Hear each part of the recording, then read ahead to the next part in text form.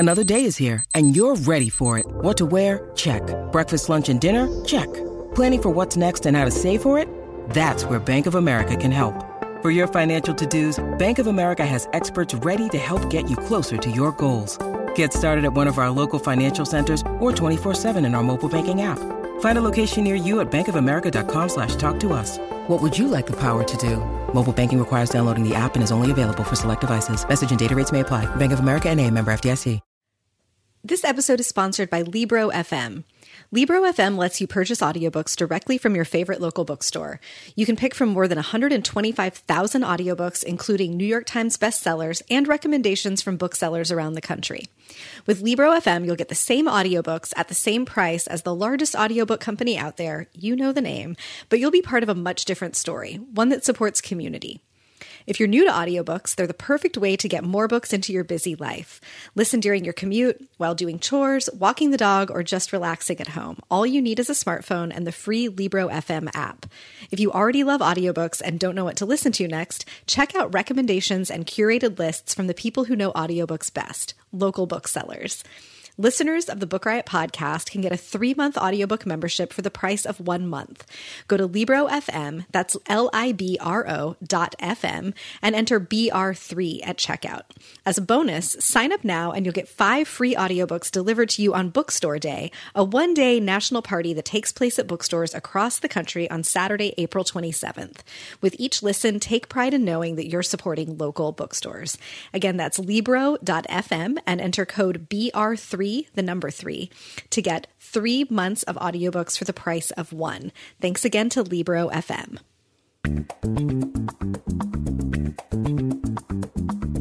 This is the Book Riot Podcast, a weekly news and talk show about what's new, cool, and worth talking about in the world of books and reading. This is episode 308. We're recording on Thursday, April 18th, 2019. I'm Rebecca Schinsky here with Jeff O'Neill, and we're coming to you from BookRiot.com. Hope you got your taxes done, everybody. You know, is it? I don't know enough about it, but like, is there any penalty or anything for filing or like asking for an extension? I guess if you owe taxes, you pay interest or whatever on the. Yeah, I don't think there's a penalty for filing for an extension. I feel like tax day was a much bigger deal when I was a kid, and maybe because a lot of people file their taxes online now, but like. My post office in my hometown would have like a big tax day party and stuff. And a party? That's well, fun. like, you know, they'd have, you know, streamers and a band sometimes. I don't know. I grew up on the set of The Music Man. It sounds like right now, but streamers. Oh boy! But it was, but I feel like I'm sure it's my bubble of anything, but I feel like tax day just isn't as big of a deal as it was back in the day. Yeah, you know. Since I live with a financial professional, tax day in our house is like the earliest possible day that you can file your taxes. And I think in my social bubble, people tend to do it early because of getting your return back. But I did forget it was tax day earlier this week and go to the post office to, you know, finally mail those boxes of books to my mom that I've been driving around. Of course, that has absolutely no constraint. So there's zero reason for you to go on that particular day. Right. But I was just like, you know, this is the day. Today is the day. I'm finally going to do it. These boxes have been in my car for like at least a month.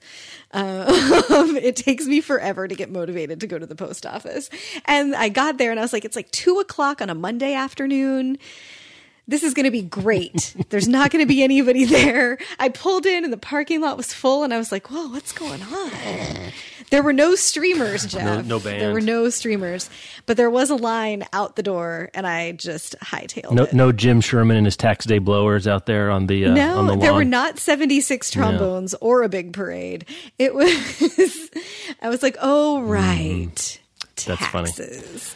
I have been driving around with a bag full of dry cleaning in the back of my car for about 6 weeks. So that's what's sticking up I'm that. Familiar with that one? Yeah, it's either like a box I'm supposed to ship someone or grocery bags full of books I'm getting ready to donate, and like putting them in the car just makes me feel like I've accomplished something. So I just drive I do that. I sometimes drive around Goodwill donations for like 6 to 8 weeks. Yes, There's a bit in John Mulaney's Kid Gorgeous stand-up special on Netflix where his wife asks him to like put these, I think it's garbage bags full of donations into the car and take them to Goodwill, and he just puts them in the trunk and drives them around for months. And I was like, I have never felt more seen by a comedian because it's just there in this moment. Yeah, like the trunk of your car is basically the cargo short pocket of your life, and stuff just lives in there until they either get put in the laundry and it's ruined, or you happen to be at the place you're going, or you get shamed into it by someone you may or may not live with about like, when are we going to have the dry cleaning done? It's like, oh yeah, dry cleaning. I pass my Goodwill probably 3 times a week, so it's not like I haven't had opportunity. That's funny. Anyway. Well, speaking of Bob he's getting sequential shout-outs on shows and sequential shout-outs within the interstitial shout-outs within the show. He'll be so delighted. We can talk about, there is justice for Bob out there in the world. For those of you who, and justice for Bob now being a catch-all for all slights of varying degrees of, again, it can only rise to the level of slight. It can't be bigger than a slight. It can only be a slight. But in this case, it's a slight about your gift cards expiring, which we talked about last time. I believe that we believe we came to the half-assed internet conclusion that it should be, the law is 12 months for gift cards. Yes. In Canada, ain't no expiring on your gift cards. You can drive those things around forever if you want to, your gift cards. So if, by the good graces of socialism, gift cards can be held on to indefinitely up until, I guess, the death of the company for which they are good. But a listener followed up that. Thank you so much for writing in about that. I did not know that, but there you go. So if Bob feels the need to be redeemed, up north is the place of his redemption. This will maybe be the thing that I can finally use to convince Bob that we should. It's not the comprehensive cradle to grave health care. It's that your Tim Hortons gift card doesn't run out. Donuts, and lesser things have been done for donuts, I'm sure. All right, let's do our first sponsor and get into the actual non-vamping news of the week. The Great Courses Plus is back again. You've heard us talk about them before. They are a fantastic streaming service that gives you the opportunity to learn from bright, passionate experts about virtually anything. You can learn about writing fiction, the Roman Empire, zoology, how to paint, Mediterranean cooking, and much more. The Great Courses Plus gives you unlimited access to watch and listen to thousands of lectures anytime, anywhere. Really enjoying looking through great utopian and dystopian works of literature. It's a fascinating exploration to the evolution of this genre from H.G. Wells to Margaret Atwood to Suzanne Collins and the impact these works have had on the course of history. And this is the kind of stuff you want to know. I just saw a story the other day about Ian McEwan talking about how, literary fiction might be a good thing to talk about artificial intelligence and the, AI. and everyone was like, buddy. If you listen to our annotated episode, if you know it yourself, this is something Mary Shelley was thinking about from the very beginning of science fiction. And utopian and dystopian works. H.G. Wells, this is hundreds of years old, thinking about the future and what technology and social change can mean to make the world better or make the world worse, and what that might look like. Learn about that by signing up for the Great Courses Plus with an exclusive limited time offer. Get a free month and a second month for just 99 cents. That's unlimited learning for 2 full months for less than $1. Just sign up at thegreatcoursesplus.com/bookriot.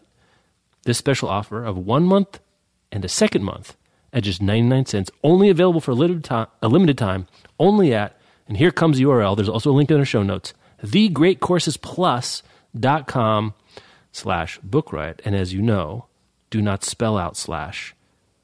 Use the / on your keyboard. I love those kind of errors where it's people insert your name and people write your name. Those are the best. Mm-hmm. Thanks to the Great Courses Plus for sponsoring this week's show. Speaking of copy editing, I'm reading Dreyer's English right now. It's so I'm good. reading print because I picked it up and whatever. So and I wanted to use it. I also was thinking I might have it as a reference. I'm not really sure if it's a reference type book. It's not clear to me at this point. I'm just 2 chapters into it, but it's the most delightful. One thing, as the great book future we were all promised is coming to bear. I still if you're using something for reference, print. I can't beat print. Mm-mm. Audio is a disaster, and ebooks aren't a lot better.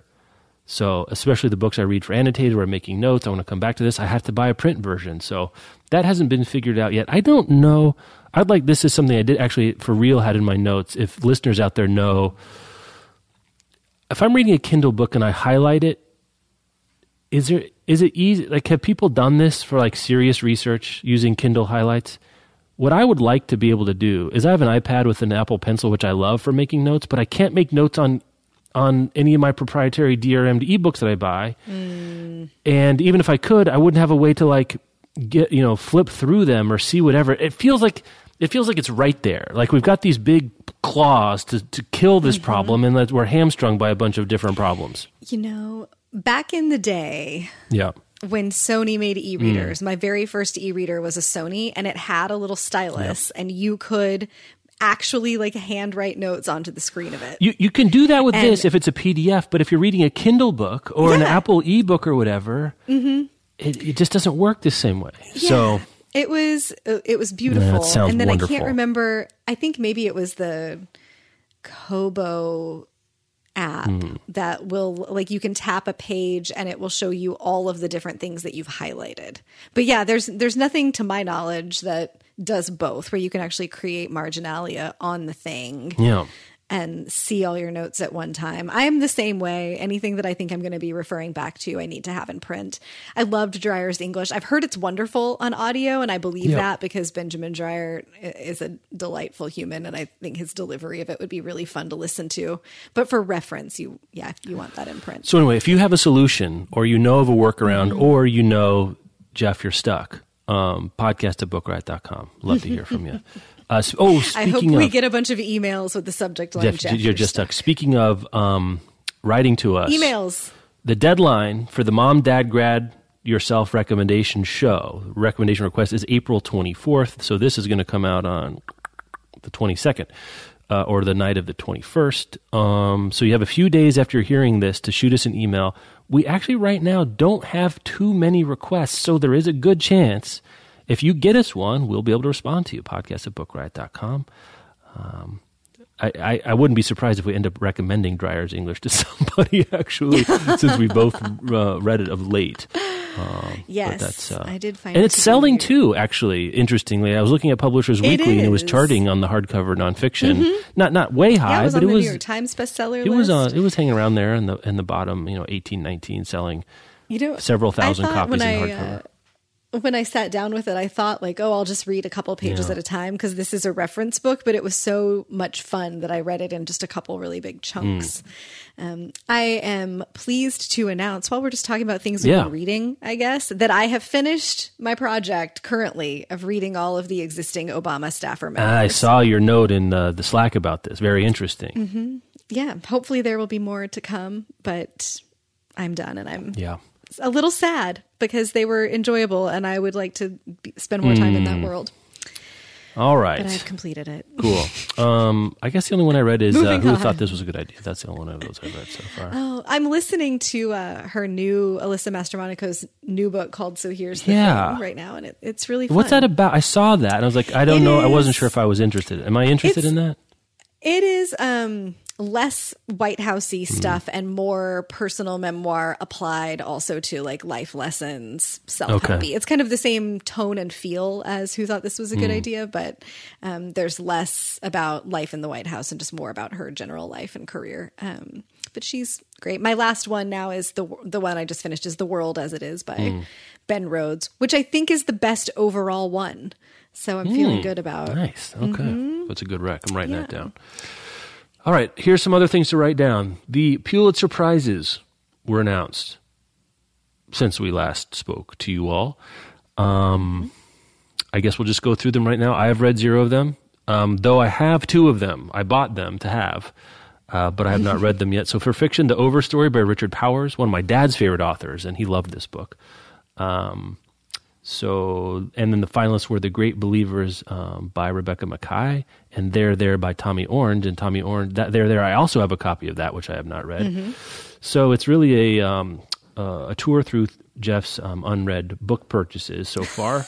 In history, I've bought this and have not read it, which I believe we talked about in the National Book Award discussion. A couple of these came up. Yes. This was Frederick Douglass, Prophet of Freedom by David W. Blight, which is a biography of Frederick Douglass.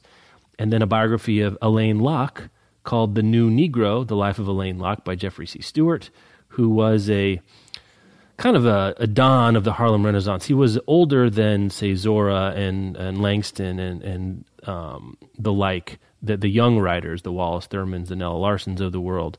But he was an elder statesman kind of in Du Bois's cadre that oversaw, but like was a generation older and had a controversial sort of idea that the talented 10th, which is the talented 10th of black people, would serve as inspirations and uplift the rest of black America, which was kind of ran counter to the younger writers and artists' view of like, well, this is not a top-down situation, it's a bottom-up one, but an interesting thinker, an interesting life, interesting guy, and apparently a wonderful biography, which I've also bought. One for biography. Poetry, Be With by Forrest Gander, a collection of elegies that grapple with sudden loss. Poetry about death. Who would have thunk it? General nonfiction, Amity and Prosperity, One Family in the Fracturing of America by Eliza Griswold, which is the story of an Appalachian family struggling. I've heard this recommended as a counter is too strong, a twin, a further reading for folks who were interested in hillbilly elegy. Is how I've heard this one interesting. Framed, which makes sense, I think, once you look at it. And I guess for us, drama is a little further afield than what we normally cover here. Is drama, books, who knows, who cares? But that's Fairview by Jackie Sibley's Drury, which is an unbelievably awesome name, which is a hard-hitting drama that examines race in a highly conceptual, layered structure, ultimately bringing audience into the actors' community to face deep-seated prejudices. So yeah, those are the winners. I can't even say much about the finalists in the other categories. Again, I'm in this position now, and you guys, both of us have been in this position for several years now. Of this, we don't really read in this zone, this layer of the jungle. We're in a different strata of the canopy for whatever reason.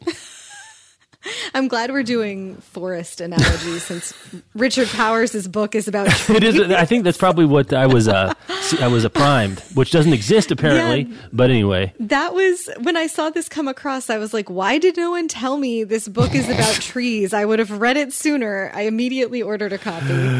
So I will be reading the Overstory soon. I did read The Great Believers by Rebecca Makkai, and I really loved it. And They're There by Tommy Orange is in that class of difficult fiction that I just cannot make myself go into presently, or maybe ever. That's been, I used to be able to read like really emotionally difficult fiction, and it's just not a place that I am liking spending time these last couple of years. So, one thing about There, I picked it up in print at Powell's, and since I do so much of my book sort of perusal digitally, one thing I realized is I don't have any sense for how long something is. And There isn't long, which I find myself delighted when a book is, again, short is not I don't need it to be short necessarily, but you don't know. It could be 500 pages. And I'm just not committing to 500-page books that often anymore. Like, I'm listening to, My Life in France by Julia Child. And it's like a 12-hour audiobook. I'm like, but I did it. And I'm glad I did, but I don't know if this is a consequence of getting older or what, but like, it's hard for me to commit to a 500-page, even just a novel. Forget about a biography. And then one of the reasons these biographies are sitting on my shelf is like, oh my God, that's going to take some time. So, well, like, especially when it's going to be a tough read, finding out that it's short is a relief. I've had the same experience. The way that I'm purchasing books in print now typically is a good friend owns a bookstore, and I will visit occasionally, and in between visits, I'm like, hey, just put this on my stack. And I usually haven't seen the book in person until I get to the stack, and there's always a surprise. Like, that's how I acquired The World as It Is. And I was like, oh, this is longer than I was expecting. And then some things are shorter, and it's just strange when we do most of our browsing online. And yes, don't email me. I realize you can see the page count. I know that, but it doesn't. I don't know. It doesn't. It's like it's the difference saying like saying it's a 12-hour flight versus being on the plane for 12 hours. Right? Yeah. It doesn't enter the I don't know, the mental model of the book in that way. It's the same thing as like, you know, I'm not thinking about how long an album is when I go to listen to it. You have to have the experience. Yeah, I don't have a whole lot to say about these winners this year. It feels like, you know, we're in the world of books and reading, and so we need to at least mention that this is a thing that has happened in the world of books and reading. There don't seem to be any like big overarching themes this year. Sometimes you can see that it seems like all of the judges in all the categories have kind of been thinking about the same issues. But I am always happy when a prize goes to a book that hasn't been just like getting crazy buzz, both because it makes it rise to my level of attention. Like the Overstory now is one I'm going to pick up that I probably wouldn't have gotten to otherwise, but it's also just nice to sort of get out, at least in the kind of work that we do, to get out of the bubble of the novels that everybody is reading and talking about. So. I mean, notable, I guess, that history and biography are, I don't understand how, again, I'm not objecting, but how is the Frederick Douglass book history and the Elaine Locke book biography? Can all biography also be? Oh, interesting. Do you see what I'm getting at? Like, well, right, like because a biography is just a history of a person's life. Is history the umbrella category under which the other ones? But then general history or general nonfiction? Well, that's weird. The blurb here from the Pulitzer, I guess, committee or whatever is a breathtaking history that demonstrates the scope of Frederick Douglass's influence, blah, blah, blah. And so maybe it's like the size of context, like it's a wider lens, perhaps. Jeff, you're just going to have to read it and tell us. I don't know. Frederick Douglass. Report back next week. I'm sorry. Using the conventions of books, Frederick Douglass, that is a biography of Frederick Douglass, right? I mean, just in the common parlance.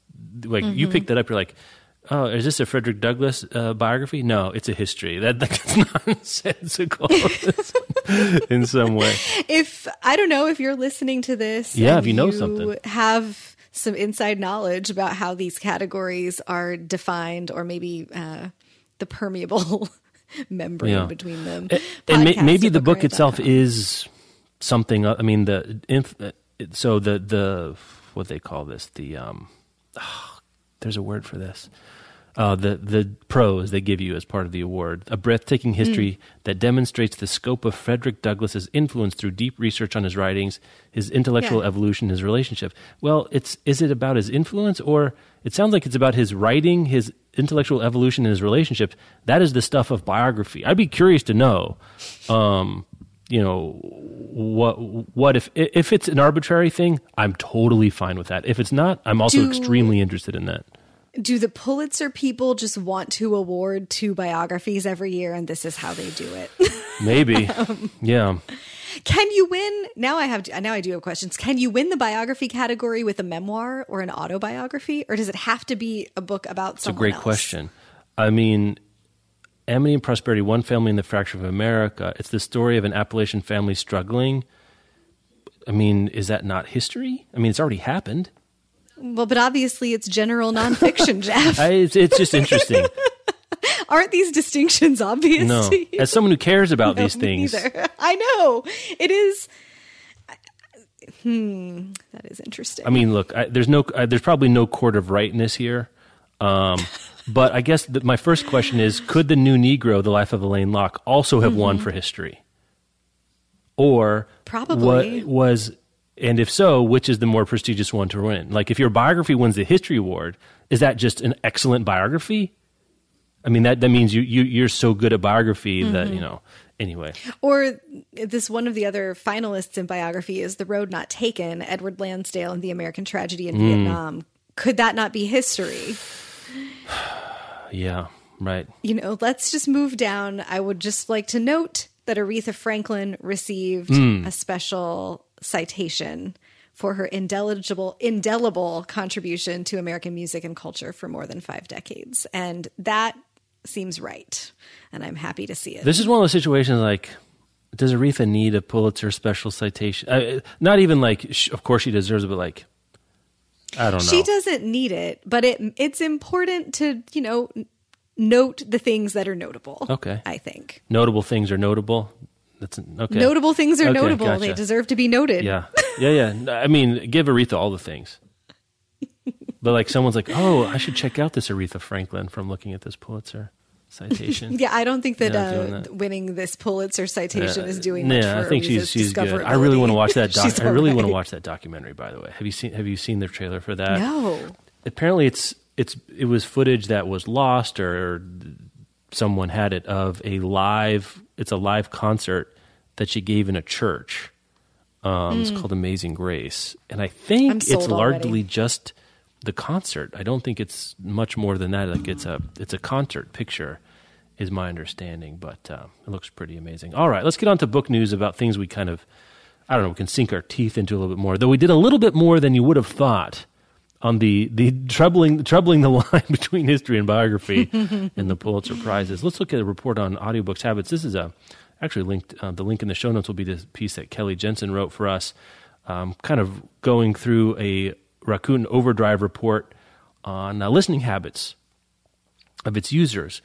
Rakuten is, the shorthand is, it's the Japanese Amazon, who actually also happens to own Kobo and owns Overdrive, which if you borrow books at all through your library, chances are you're using an Overdrive product. Libby, for example, is an Overdrive product.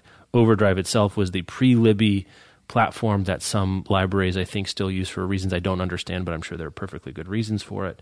But I thought the audiobook stuff here was especially interesting because we have joked truthfully before about how in the span of our lifetime, audiobooks has gone from a thing that old people listen to a thing that people listen to. And now this report suggests that it's a thing that young people listen to. So, nice. Overdrive polled its users, which of the following book formats have you used in the past 12 months? And these are people that selected audiobooks. Generation Z, 47%, Millennials, 49%, Generation X, 31%, and Baby Boomers, 20%. So millennials are listening to audiobooks at a clip of almost 2.5 times those of boomers, and both Generation Z and millennials are 50% up and more over Generation X. 48% of audiobook consumers fall into those categories. Another interesting thing I think that goes along with it is that 45% of all listeners listen to relax or unwind, which I thought was interesting. I'm going back up here a second. Right. 40% tune into a book while exercising or driving. Still others, about 45%, use audiobooks as a means of passing time while waiting in lines in doctor's offices and similar activities. Here's one that I thought was a thought experiment. If you're relaxed, so 45% is relaxing or unwinding, 40% while exercising or driving, 45% use audiobooks as a means of passing time while waiting in lines. Are there other categories that are missing? Like chores? Yeah, I was wondering about that. I was like, one of my life hacks I've given out on the show before is for like while watching sports or playing video games. They don't mention that here. Oh, 45% listeners are followed by those who listen while working on mindless tasks, passing time, or when they can't find time for another format. Oh, and Kelly's piece says that over half of audiobook listeners tune in while completing tasks around the house, including cooking and chores. So that's in there. All right. My question was, are there missing any tasks that a non-zero percentage of people would do? And I'm sure they've got the big categories. I was trying to think, are there other places where I listen to an audiobook? In the shower. Bob's in his tall ships. He is. Yeah, I listen to the shower too. Yeah, that's a good one. Oh, yeah. I'm not there. I'm not on that train yet, but I can see it coming. Situation. It almost happened. Well, we have a good speaker up there because that's how Bob's listening to his audiobooks about the tall ships. It almost, Daisy Jones and the Six almost got you. Almost got me. Interesting. You want to say anything? What do you think about the age breakdown? Surprising, not surprising? What do you got? I think it's interesting. I've been sort of noodling a little bit on what might be going on there. And my guess is millennials and Generation Z people are just more comfortable with technology in general than older folks are. And audiobooks now are through technology and are done mostly digitally. Like very few people are picking up those folders of, 9 million CDs to listen to an audiobook from their library anymore. So they're just, I think, more likely to try it. Like it's just another app on your phone that is another tool that you can use. But just sort of anecdotally, I was listening to students at the yoga studio where I teach talking over the weekend, and they were talking about reading the Yoga Sutras, which is like it's a foundational text, reads in some ways like the mix of like, I don't know, like a combination of scripture and self-help maybe. And the language can be a little bit heady if you're just reading it, or there's usually commentary that accompanies it. And one of them was like, oh yeah, I just found one on Audible and listening to it helped me rather than reading it. And the way that she just tossed it out, not as like, hey, have you ever heard of audiobooks? Or there's this thing called Audible, but like they were both just sort of casually conversing about a thing. And it was, oh yeah, I just looked for it on Audible because that's an easier way to learn a thing. And I was like, oh yeah, this is a generation that does just do that. Of like, I've just got this app on my phone and it does another thing that I need an app to do, and it happens to be the audiobooks. That was my guess. That was my guess too, but riddle me this. Weren't CDs a technology that were new? Like what? Why didn't that correlate? Because I was thinking the same thing. Well, this just correlates to like younger people use technology more, but it's not like CD audiobooks were coming out on wax cylinders or something like that. Yeah, I don't know.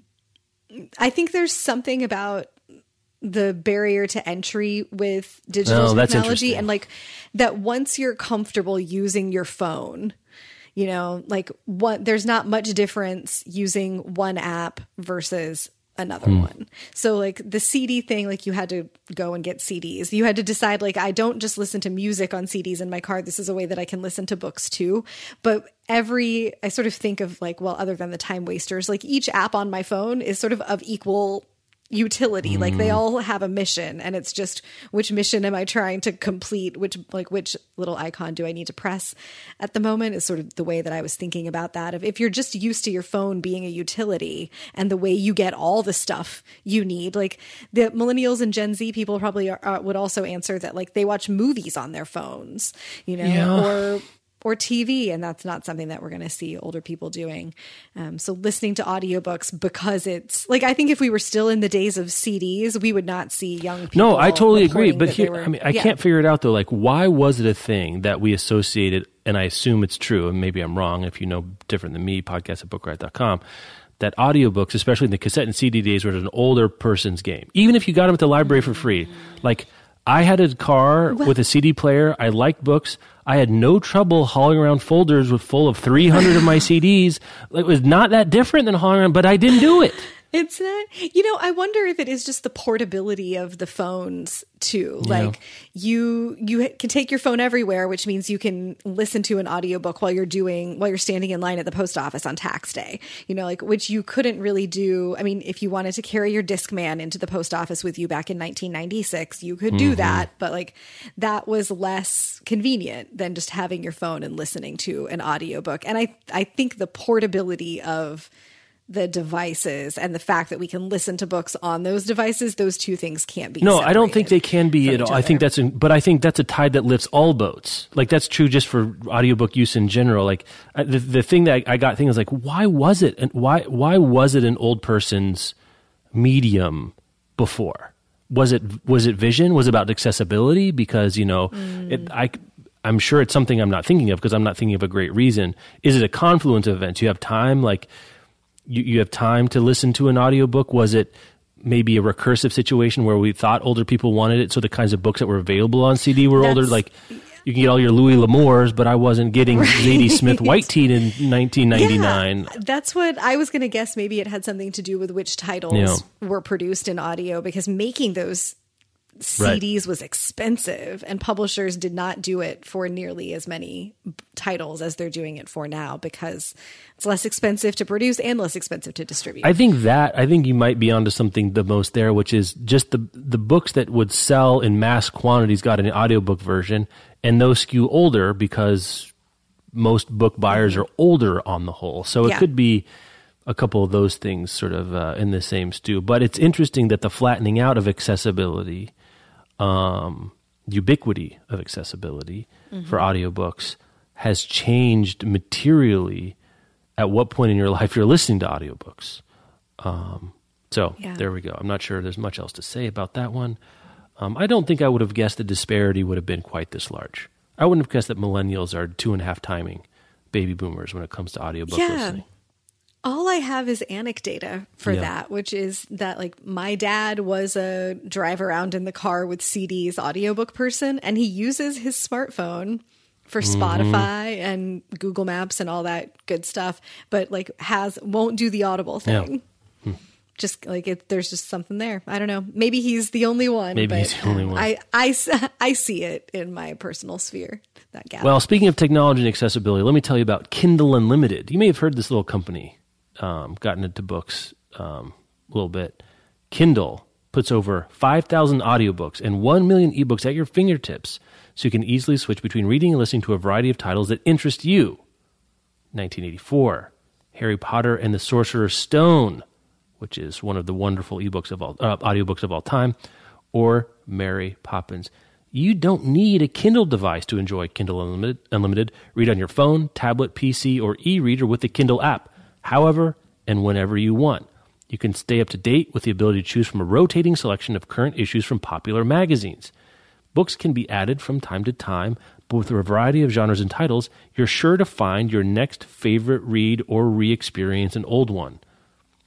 I gotta say, the Harry Potter and the Sorcerer's Stone, the reading experience is great, but the audiobook experience is just fantastic. We listened to it on our recent, I think I talked about it on the show before, we listened to the Jim Dale on our recent family road trip. Couldn't get enough. We did the first and second Harry Potter books, and my kids are itching to do a road trip just for the excuse to listen to Prisoner of Azkaban when we get around to it as well.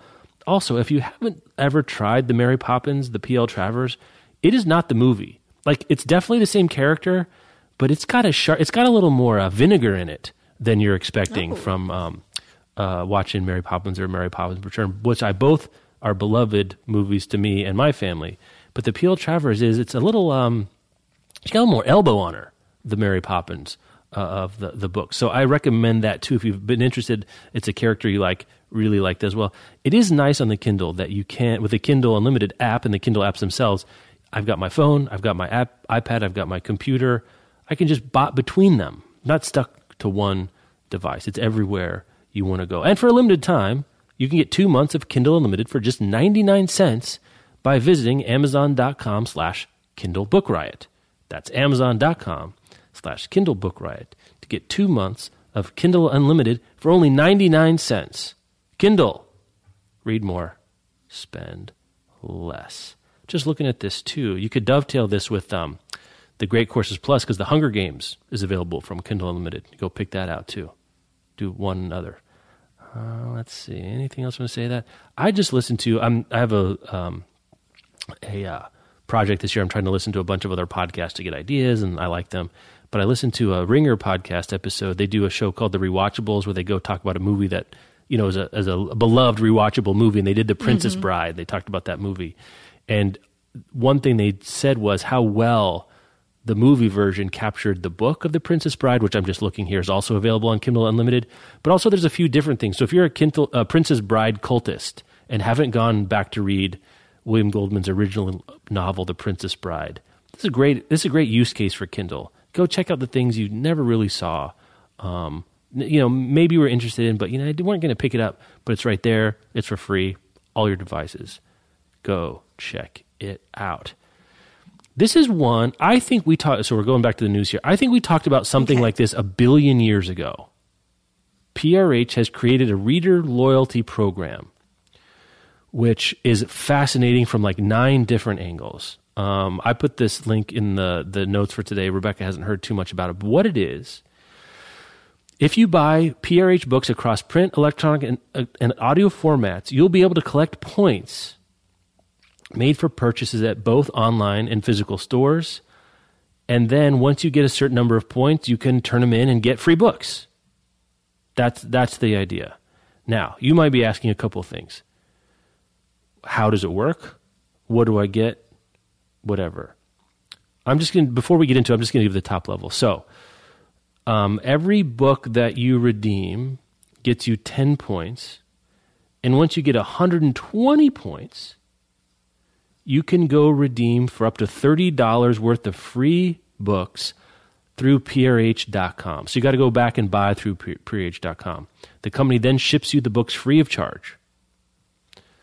Very interesting. So how you do it, you buy the book, and then you go in. So you have to create a profile from PRH, and then you go in, you log in the ISBN and proof of purchase, which I'm not exactly clear what that means right now. But you got to go log them in. So that's sticky to do. And then you'll go be able to pick from eligible books that are free. So I got a couple of questions that right off the bat. Are all books that you buy anywhere? It can't be used books, right? It can't be. It doesn't say anything about used books here, but it can't be used books. It says, there's a little, I just clicked through to the website for it, and it says there's a little asterisk that says like some exclusions apply. Yeah. And I would imagine that used books are probably, but how would they know if it's, I guess, because you have to share your proof of purchase, I guess, would have to be the receipt of some kind. Right. It probably is. And I've seen publishers do sweepstakes where it's like, pre-order this book and get this freebie thing related to it. And the way that you prove that you pre-ordered it is you upload your receipt. So that's probably... And that's basically it. The other thing you get is since you're entering in your purchases, what they can do is they look at your purchase, they're going to spit out recommendations that are a combination of human and AI recommendations. Which means they're AI. Or not. or I mean, what do we mean by AI? Do they mean like if it's just simple if this then that logic? That's computer programming. It says book recommendations based on PRH's editorial expertise combined with its proprietary AI platform, which I have a little experience running a program that provides people with personalized book recommendations that you'll hear about later on in this show that are actually personalized.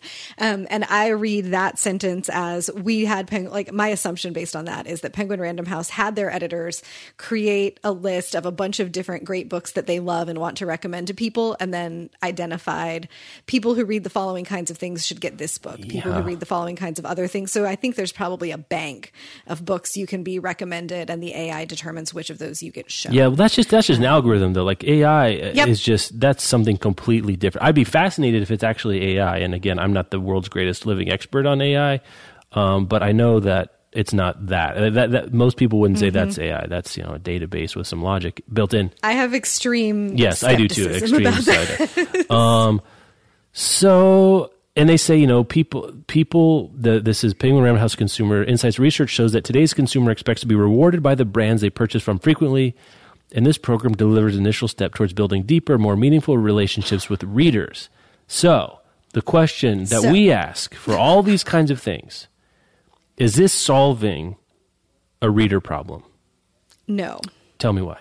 A couple things going on here. I think Penguin Random House is right that readers expect to be rewarded by the brands they purchase from frequently. I think they are wrong if they think that when readers think about the brands from which they purchase books, they're thinking about the publisher. Totally agree. If you asked 1,000 readers, what are the brands from which you purchase books? Most of them are going to say, Amazon or Barnes and Noble or Kobo or my local independent bookstore or whatever. Those are the brands. They're not going to say, well, sometimes I go to the HarperCollins website and sometimes I shop from Penguin Random House. I'm happy to see that you don't have to buy your books through the Penguin Random House website in order to qualify for this. I think they got that right. But how are readers going to find out about this program? It's a great question. The biggest question that I have. And also this 12, that you've got to buy 12 books to earn one free book, is interesting because in the Pew Center studies that we see every year about Americans' reading habits, reading 10 or 12 books a year is considered to be that's the threshold for being a heavy reader. And a very small slice of the American public reads 10 or 12 books a year. So this is, you've gated, the entry here, who's going to be motivated to keep track of their books here. Also, most of the Penguin Random House books come out with different imprints on the spines. They don't all say That's Penguin what I was going to say. Random We do House. this for a living, and I still am like, wait, is that a random? I can't remember. Like, I don't know. Right. So if I've got The Best Cook in the World by Rick Bragg sitting here on my desk. It has the vintage imprint and insignia on the spine. If I'm like a regular reader, I have no idea that this book, like, I guess I can flip to the copyright page. Let's find out. We're going to do, this is Theater of the Mind. Well, I guess, so while you're Theater of the Mind, I guess they could put stickers and stuff. They do those things. They could print in there, redeem this for rewards at prh.com. Like, they could put that stuff in there. That's true. Yeah. And it does say in the copyright page that this is an imprint or a division of Penguin Random House. Yeah. But I just think the average reader, an average being like someone who reads like 3 books a year, because that's the world that we live in, is not going to be aware of this program. Like, not all the books they read are going to be from Penguin Random House anyway. So even if you read 12 books a year, if half of them, given that PRH publishes half of the books like from the big 5, if you read 6, you're still reading and tracking stuff for a couple of years to earn one $30. Yeah, I think if you're the kind of person that knows where your books are coming from, and you're the kind of person that keeps a spreadsheet of or like a Goodreads, like if you're involved in like doing some post-processing on your purchases or pre-processing, this would be great. You're buying them from wherever and you get a little something for it. That would be great. I think there's just a huge barrier to entry, as you say, to like people knowing how to use this. Like if this were part of a major rebranding in which, say, all PRH imprints went away and everything they published was Penguin Random House, and they was on the spine, it was everywhere, and they're basically trying to make Penguin Random House a consumer brand. This would make a ton of sense as part of that initiative to me. Yes. But it's just like Doubleday and Putnam, and like you've got to know which one is which and then go log them. Like, right. I just don't see it working in any meaningful way. Like, if PRH were doing this thing that we've been yearning for years, where they say, you know what, we're actually tired of Amazon, we're going to go sell our books ourselves. Right. Like, that's a great way to get people to come check out like where they can buy your books online, create some sort of reward system. I think this is like an awfully large amount of development work to do for a relatively small chunk of readers. It does seem that way. And like, what does PRH get out of it? Because do they really think people are going to buy more PRH titles? Because like, I think of, I guess, the most habit-forming rewards program I have is my coffee punch card, right? You know, 10 coffees, or actually probably coffee beans at my local Stumptown. Get 10 punches, I get a free bag of beans. So one thing is it keeps me coming back there because I want to get the punches, but also I feel good about it. Like I have brand loyalty because like, yeah, they give me a free. Really, it's just built into their margin, right? It's not free. I understand, right. But my head understands it, but my heart doesn't, right? So it works on me. Yeah. Okay, feels free. But none of that works here because I'm not going to go out. I don't think people are going to choose X book over Y book because one is PRH because A, they won't even know it. That's PRH. Right. And B, we don't pick books that way. Like the marginal value picking one over the other, it's not like bags of coffee where the replacement value is essentially equal. You're looking at two probably pretty different reading experiences. And I think what we found over time is that difference in reading experience trumps whatever, else that might go into it. So I can't think they believe they're going to get more dollars, that they're going to steal sales from Macmillan because people are picking PRH to get more free coffee stamps. So my guess is what they want is the associated reading profiles that you log your books in, and they can get a profile. People that like this book also like this book, which has all kinds of interesting use cases for them. And also, it doesn't even mean you liked it. It just means you bought it. Just means you bought it. That's fair, but it's better than zero information. It's better than zero. But also, like that. Well, maybe Amazon isn't sharing it, but Amazon definitely has this information. Oh, Amazon 1,000% isn't sharing it. I bet you Barnes & Noble isn't sharing it. And frankly, if I buy 6 books at Target, Target's not sharing it. Right, or Costco, or wherever. Like, I think the very last sentence in this Publishers Weekly piece that we'll have in the show notes says, "We're thrilled to combine rewards and recommendations as we continually strive to improve the book discovery experience for our readers and help them find their next great read." That's pretty telling. Like, when publishers are talking about improving the book discovery experience, they're talking about how can they get you to discover the books that they want to sell you. And Yeah. I think these personalized recommendations, like however it works, the combination between personalized and AI, like if they're only Penguin Random House books, which I would bet dollars to donuts that they are, you've already knocked off a layer of reader service because you've knocked out half of the books, like basically from contention. Well, and then things that are in print, right? You know, I mean, you get a whole, even PR titles that are in print, I guess, are not recommending. This is like, I think that if you're sitting in a publisher meeting, and like if you're working for a publisher and you're trying to figure out what is it that we can do to get more deeply engaged with our customers and get more information from them and use that information to sell them books, I understand how you arrive at this program. I don't think it's not a bad solution. It's not a bad attempt to solve the publisher problem. But it doesn't solve a reader problem, I don't think. I don't think either. Again, I think it's a thing that some people who are power readers, and power, I'm not meaning in terms of even volume, but in terms of technological sophistication and like, you know, they keep track of stuff. Some of those people might get some free books out of it. And if you're committed to it and you like rewards programs, $30 for books you're buying anyway or maybe buying anyway, sure, might be worth setting up a profile. Sure, no problem. But if I'm PRH, I'm like, am I expecting this to move the needle? Because like, I see the problem. The problem is built into this program is across print, electronic, and audio formats, across online and physical stores. The problem is there in the sentence. All those places are places they're selling books, and they don't get any information from hardly any of them. And the way that they'd have to get a rewards program working, where no matter where you buy the book, you can then get rewards from, makes it super clunky to get points. So I think they're from a corporate point of view, they're rolling the ball uphill in a lot of ways. I don't think it's a bad program. It's not predatory or anything like that. You can, you know, there are things people sign up for where like, and we're getting like Facebook, right? Another Facebook leak today of like, we accidentally harvested 1.5 million addresses from people without their consent. Like none of that stuff is going on here. I just think it's going to be hard to get a meaningful number of people to jump through the hoops. To care enough, To care enough to do this. And then you've got a whole, like you said, you have a whole branding problem. Like, how are you going to get people to know? And maybe there's branding on the books.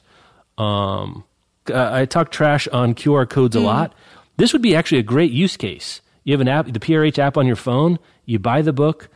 You take a picture of the QR code. There are one credit per purchase kind of a thing, and it goes right into your account. That would work. Wait. From what I'm seeing so far right now is you got to go log something in. Yeah, there's not an app. No.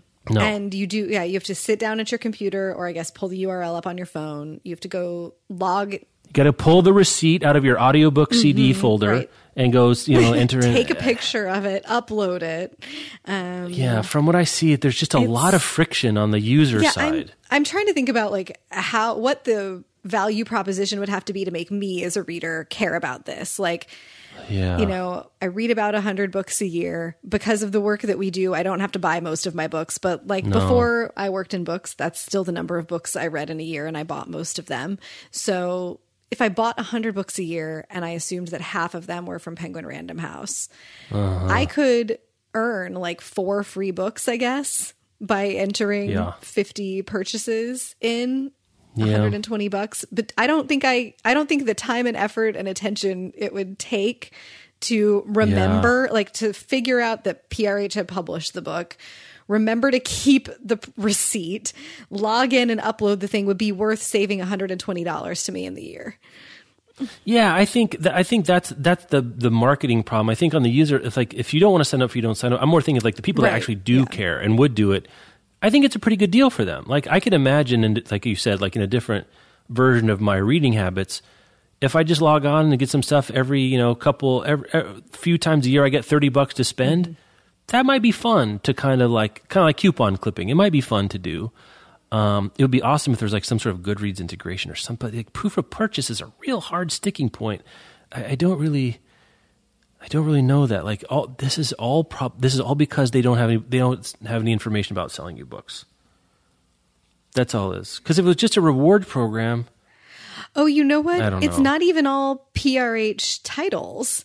Now I'm in the reward. I didn't go through. I assumed to be most of them, but just some of them. Now I'm in the program terms page, and it says eligible is defined as any book on your personalized dashboard on the site, any book that includes the earn points on this purchase flag on the book detail page on the site. Oh, God. And this only appears if you're logged into your account. If a title is excluded from the program, there will be a note on the book detail page on the site that reads, this format is not eligible to earn points. So you'd have to be, in order to like determine if your purchases were going to count, you would have to know what book you were going to buy in advance. You would have to log in, go research to your PRH rewards account, and through that account, search for the book and make sure it had the flag saying that it was eligible to earn points. They may just want the browsing data. Maybe. Also, you can earn a maximum of 720 points per calendar year. All right, so that's 72. Yeah, all right, that most people that are very interested in this few are gonna hit readers that. are going to hit that.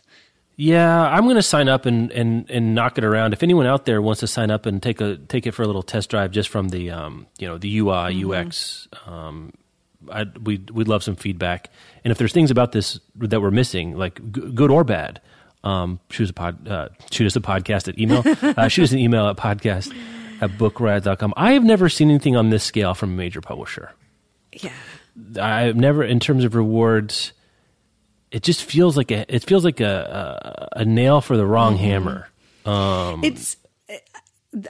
frustrated because I just want publishers to give up the ghost on trying to brand themselves as publishers to readers, or actually do it, or find a good way to do it. But like, that is talk about rolling a ball uphill. Like, if you're trying to sell books to the average person who like buys 3 or 5 books in a year, trying to get them to care about who publishes the book, and then each publisher sufficiently and successfully branding themselves in a way that average readers care about, just like, is bonkers. Like, imagine a bookstore. Imagine walking into Barnes & Noble and it's organized by like the Penguin Random House section and the HarperCollins section and the Simon & Schuster section. Like, you would have to know what each one kind of stood for and why to go there and which of the books you were looking for were in different places. And readers just don't care. Like, it's fine. I've thought about this before. Like, if you and I were in charge of PRH tomorrow and we walked in and said, here's what we want to do. All titles are now PRH titles. There's no Doubledays, there's no Putnam, there's no Vintage. Why wouldn't you do that? Like, everyone has the same job. You all have the same job. Mm-hmm. But just every book that comes out is going to have a logo. Is it a penguin now? Is a penguin wearing a hat of a house? I don't even remember what the logo is now. But everything's going to say, and branding's going to be bigger on the books because we want people to have brand association with what they're buying. Which I understand, I think makes sense. Why would Penguin Random House not do? Like, it's not rhetorical. Like, there must be some reason they didn't do that because it makes all the business sense in the world. Like, Diet Coke is called Diet Coke. It's not called like Shambhala or something. An like imprint that. of Coke. Isn't that an imprint of Coke? It's not that. I don't understand. Is it just legacy? It could be. It could be that there's contracts. It could be there's a whole bunch of different reasons. But I would love to know what the real barriers are to saying, these are all PRH books, and they're all, and you everyone knows, and you can look at it, and it means something, and you can do a rewards program because like this is all PRH books, and you can have big branding campaigns around PRH that doesn't even necessarily about one title. Could you wrest some of the brand war away from Amazon, away from Apple, away from Audible, and frankly away from authors who are much more famous in a lot of cases than the imprints they're writing on? Could you get some of that juice for yourself? I'd love to know what would be the problem. I would love to know the answer to that too. And it seems like if a publisher had managed to think of this and execute it, like now we're going to A/B test the universe. And if a publisher had managed to think of this and execute it before like Barnes and Noble had its own rewards program, you could see a case where like PRH could do a bunch of paid in-store placement and paid partnership with Barnes & Noble, where if you're purchasing a PRH book, the Barnes & Noble bookseller who's ringing you up is like, oh, and this is eligible for the PRH reward, so be sure you upload your receipt and go do that. Like, at the most now, PRH is going to be lucky if indie bookstores know about this program, first of all, and care Right. enough about it to point readers in the direction of like, hey, you can upload your receipt and get points for a thing. But then why would they be motivated to? Because they don't get to keep that information, and the redemption and like additional follow-up purchases have to be done at Penguin Random House. So Can you think of another rewards program that's not the retailer? oh, that's interesting. No. The only one I could think of weirdly is like you can collect like Kellogg's box tops for your school, Yeah. Right. which is kind of ingenious, right? Like you literally cut off the top of the cereal box and send it in. The other, like, now I'm thinking about what other purchases do I make that are eligible for rewards programs. Like Sephora has a points-based rewards program for, like, Or I guess your credit card. You get miles or whatever beauty on your credit and skincare card. things. But I know the brand names of the skincare things that I purchase, but I buy them all from Sephora. I don't buy them from. And that's the retailer, right? Sephora's the Sephora, retailer. sorry, Yes. Sephora's the retailer. And that way, like, regardless of which moisturizer I'm buying, I'm earning points for my Sephora purchase. I don't buy like my moisturizer directly from that brand's website and my eye cream from the other brand's website. But I think even if I did, I don't think they have individualized rewards programs. They're just letting you go through the retailers that you want to go through. It's a lot of work. I would love, like, my biz dev hat is on now going, how much money did they spend developing this? I'm sure quite a bit. I mean, PRH is a multi-billion-dollar national conglomerate, so they got money to burn on it. It's interesting because I can see the meeting happening where it's like, okay, rewards programs are a thing. What if? But it's like it's like we want to build a log cabin, but all we have is this mulch. Like, how much spackle does it take to turn mulch into a log? It feels like a lot of spackle, to trying to connect a bunch of different things in a workflow that doesn't really... the Kellogg's box top is the only one. Again, examples, podcast@bookriot.com. Please write us if you've got an example of a consumer brand that's not the retailer. If you have a good rewards program that you know of, love to hear. That's a wonderful segue into our last sponsor, which is us. Our last sponsor is us this week. It is TBR, which is Book Riot's subscription service that offers tailored book recommendations for readers of all stripes. I pitch it as a Stitch Fix for books, and I have been dreaming about it for a long time, so I'm really glad that it's here. It's been here for a few months now. You tell TBR about your reading preferences and what you're looking for, and then you sit back while your bibliologist handpicks recommendations just for you. There is nary a pool of selected books or algorithms involved. It's all customized. TBR offers plans that let you receive either hardcover books in the mail or recommendations by email, so there's an option for every budget. Visit mytbr.co to sign up today. That is mytbr.co. Sign up only takes a couple of minutes. You answer a few questions about what you like to read and what you're looking for. You can link up your Goodreads profile if you have one, and you're done. TBR subscribers get matched to a bibliologist based on their requests. So if you love thrillers and you want to read more romance, we'll pair you with somebody who has those skills. If you're looking for poetry by writers of color and maybe also some space opera, we have got someone who knows just what to choose for you. Each TBR delivery contains 3 titles if you're in the recommendations only level, or 3 new hardcovers. You'll get a new shipment every 3 months. You can give your bibliologist feedback, update your requests so that they stay in line with what your reading goals and expanding horizons are. Basically, get your own personal book concierge. The recommendations only level starts at $15 per quarter, and hardcovers are $75 a quarter plus shipping. Annual subscribers get free shipping. And the recommendations only level is available worldwide. Hardcovers are available in the US only. So if that sounds good, you want to try it out, and you should because it's awesome. You can go to mytbr.co to sign up. That's mytbr.co. There's some more interesting stories that I think I want to save for next week because I want to get to this very strange one about the moon. The moon. The moon. So I did not know we had a story about the moon this week. Tell me a story about the moon. Isn't that a Paul Simon that sang a song about the moon? Is a Paul Simon song. Anyway, this story is about, there's this thing called the Arch Foundation, and they have a lunar library project. Okay. And it's basically, you know, that seed vault thing where there's like a bunch of seeds in Norway. Just, you know, when Svalbard. we burn ourselves up, at least we can build, we can make corn. I know about the seed vault, Jeff. Well, this is this except for human knowledge. And what they did is they put together a collection of discs totaling about 100 gigabytes, which is 30 million pages of text and pictures. And they're embedded in 25 nickel discs. And they're very small. I don't know why this. And they're etchings. And they should survive billions of years. And this foundation shot them to the moon so that if we nuke ourselves to smithereens or whatever, there'll at least be a library on the moon that we can go collect or some aliens can find. Okay? So they did this. They made it. This is not a thing. This is not like the idea. They did this. They shot it at the moon, but we have a bad landing. Oh, no. It hit the lander hit at 300 miles per hour, so way faster than they meant to after a malfunction. And the discs survived. They're meant to survive an impact. The problem is they now don't know where it is because it skidded away. You got to call Mark Watney.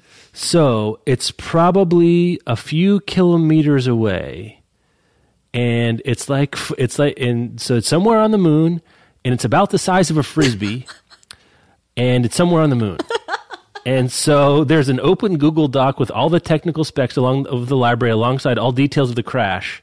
And they're asking engineers, anyone interested, to help find where the miniature moon library ran off to.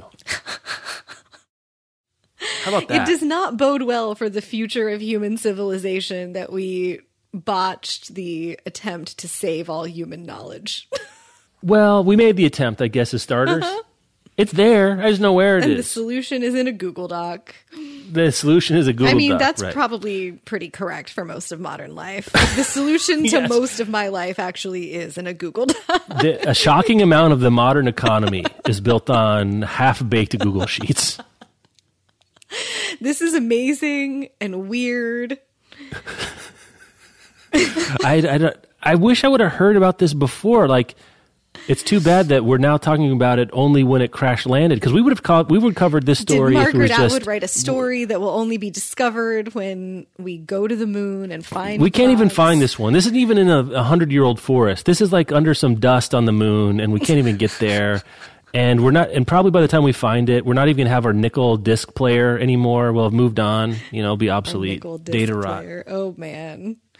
So that's the Moon Library. The link in the show notes if you find out more about this. I actually do want to find out more about that. You remember that? What was that thing that they put on, the Voyager? Those golden discs that had a bunch of like music and art and stuff, and they shot it into the space. Mm-hmm. I've always been fascinated about projects like, what a fascinating curatorial challenge. Like, okay, you've got these nickel discs, or you've got these gold, they're like gold laser discs, I think, because that was the hot technology at the time for Voyagers. Like, this is how much data you have. Represent human and Earth life. It's wild. And go. It's wild. Wow. So anyway, I like this kind of stuff. Me too. That's our show. Find out about the Moon Library, Overdrive, and millennials listening to books. Find out about rewards programs and PRH. Find out about all this stuff. TBR sponsors Great Courses Plus, Kindle Unlimited, and insiders at bookriot.com/listen. Also, most important, to get us your recommendation request by April 24th at podcast@bookriot.com. Remember, it can be for someone you want to buy a book for, get a book for, borrow a book for, or it could be yourself, or I don't know. I don't know what other parameters of recommendation requests there might be, but we will take and consider them all.